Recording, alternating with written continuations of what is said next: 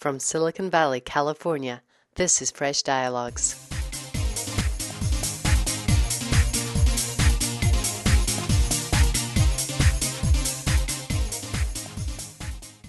This week on Fresh Dialogues, we talk to Lena Wilson, one of the most powerful executives in Scotland.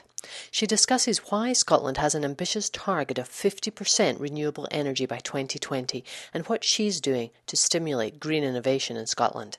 The interview was recorded at Scottish Enterprise in Glasgow on July 24th, 2009. I'm talking with Lena Wilson today, who's CEO of SDI and Scottish Enterprise. And Lena's been described as one of the most influential and powerful women in Scotland today. Lena, can you talk on your wide remit for what you're doing for Scotland today? I'm leading Scotland's efforts in being a more internationally outward-looking country from a business perspective, and then also trying to maximise the amount of foreign investment that comes into Scotland. And Scotland's moved significantly up the value chain for foreign investment, so it really isn't about cheap assembly plants anymore. The world has moved on from that. It's incredibly competitive, but it is about saying that Scotland has natural assets, talent, a business infrastructure, a science base that can, for the right kind of company, make Scotland the most competitive business location for their R&D project, for example. So I spend a lot of my time in Scotland working with businesses, talking to businesses, and then a lot of time all over the world trying to help develop Scotland's proposition in the boardrooms of large companies all over the world, leading the sales force. So, I suppose I would call myself Scotland's chief salesperson. I want to focus this morning on Scotland's renewable energy. And Scotland has an amazing, ambitious target to provide 50% of its energy from renewable resources by 2020.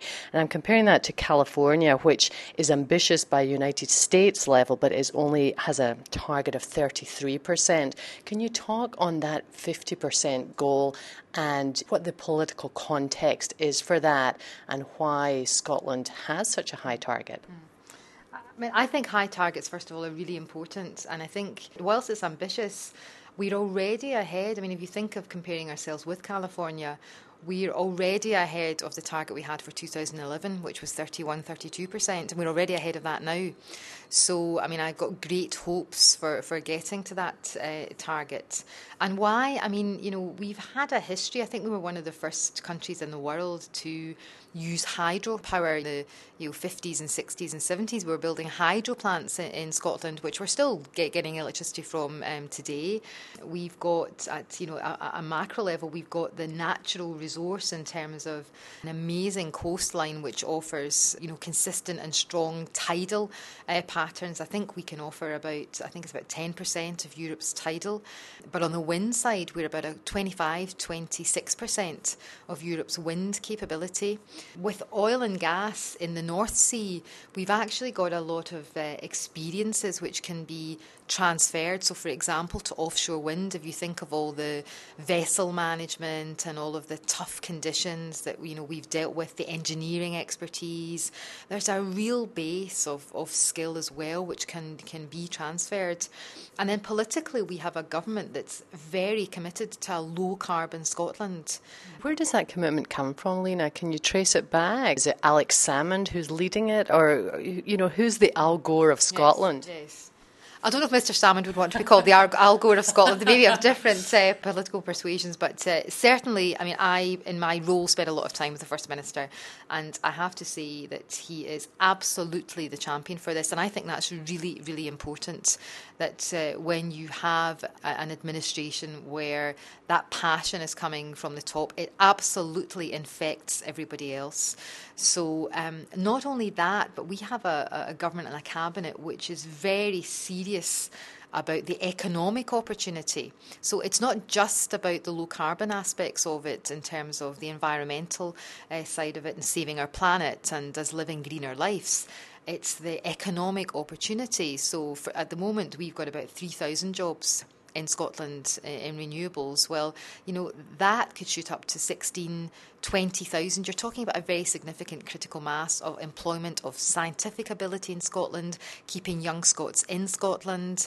I mean, in terms of, young people now and their ethical orientation, it also fits with a strategy which says bring population back to Scotland, keep talented population in Scotland. So it's definitely driven from the First Minister, but it pervades through the whole economic strategy. And can you talk about where Alex gets his passion? He absolutely, I think, tapped into the mood of the country. I mean, Scots are known for their being progressive, being inventive, being innovative, and I think that aspiration for Scotland really taps into that.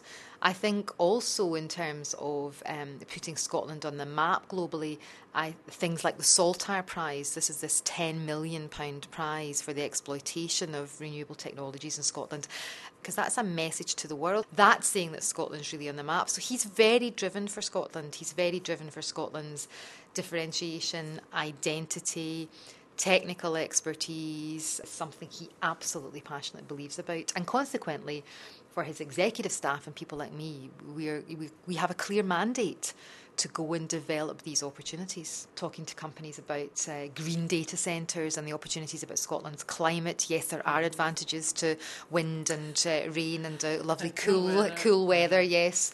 So I've been able to bring a lot of that back and inform policy. In your travels throughout Scotland and throughout the world, have you felt any kind of pushback from the Scottish electorate saying, we don't want to be so ambitious?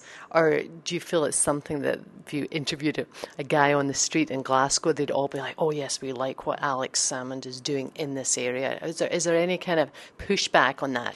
There are lots of debates about how people feel about the visible statement of green, so turbines and onshore and offshore. But in Scotland, not far from Glasgow, Whiteleys is Europe's biggest wind farm and just opened by the First Minister. It's a Scottish Power. The villagers of a very pretty village called Eaglesham look at that. And, I was really pleasantly surprised that even, I think they interviewed a gentleman in his 70s that, he did admit it's going to take a bit of getting used to looking at it, but I'm very proud that we're doing this. So, I think the NIMBY mentality is going. And no, I mean, undoubtedly you will possibly find some people who would give you pushback, but I think it's a very popular agenda. People are much more aware, as I think they are all over the developed world, in terms of the green agenda. Also, there's a big economic message. There's a big jobs message. If we can create a further 15 or 20,000 jobs around renewables over the next 10 years, then that's got to be a great message. So from everything I've seen and heard, and I talked to a lot of people, it's very popular. Look in your crystal ball, Lena. At what point do you see the global economy and Scotland's economy in particular getting back into a good groove? And can you talk about the context of green energy and renewables in part of that formula about grasping this opportunity? There's a lot of debate about when we'll come out of this. The view seems to be sometime between 2010 and 2014, and that is from the most ambitious to the most pessimistic. So I think you have to take all of that in the round. I mean, I run an economic development agency, so whilst I want to save my planet, my big compelling push is that economically this makes sense. And I think in terms of recovery, if you talk about the number of green jobs that could arise, and at the same time have Scotland as one of the lowest carbon economies in the world, I mean, that's got to be a winning combination. But I really do not want to be Pollyanna about this. Times are tough at the moment, but all the indicators are, in terms of just even last year's inward investment results to Scotland and the number of companies that are trading internationally, we're holding our own. And I think that's testament to the focus on the key sectors where Scotland has real strength, and the opportunities and the appropriate number of eggs we're putting in the renewables and green basket. Well, Lena Wilson, thank you so much for taking the time for Fresh Dialogues. It's been great talking with you. I thoroughly enjoyed it, and as always, it's great to see you. Thank you for listening to Fresh Dialogues. This is Alison van Diggelen. For more lively interviews with Jack Welch, Guy Kawasaki, and many more leaders, go to freshdialogues.com. With special thanks to Tom Kromkowski and Carol Pecora for technical support, and Kevin MacLeod, who wrote and produced our music.